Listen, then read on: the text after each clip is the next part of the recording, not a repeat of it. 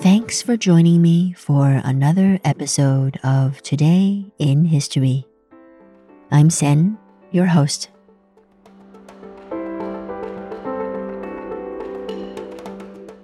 Today, we will hear about some exciting female firsts and an untimely end for a man committed to human rights. As usual, I'd recommend listening to today's historical events twice. Remember, don't worry too much about focusing on the meaning the first time round. That's what the second listen is for. Let's begin. So, what happened today in history?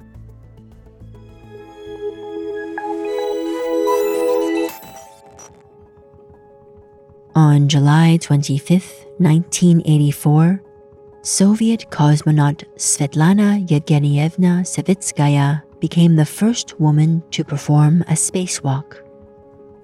2 years earlier, in 1982, she also became the second woman to enter space. Since then, 63 more women have followed suit.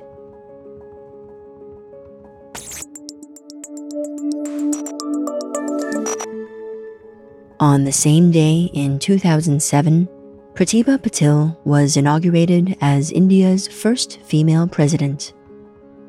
Her term lasted 5 years. During this time, she gave speeches on the importance of women's rights in India and focused her attention on the country's agricultural crisis. However, she also received criticism for taking her family on presidential foreign trips.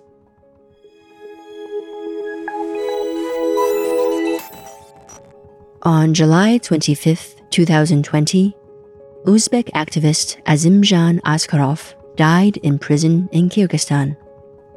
After 15 years as a painter, he began working on human rights issues in the mid-1990s. He founded VOZDA, an organization which investigated police brutality and prison conditions in southern Kyrgyzstan. He was arrested while documenting the country's 2010 ethnic clashes and sentenced to life in prison despite outrage from numerous human rights groups.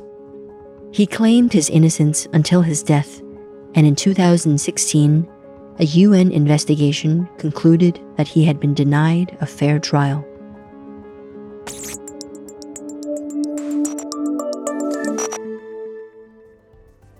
Now rewind and have a second listen.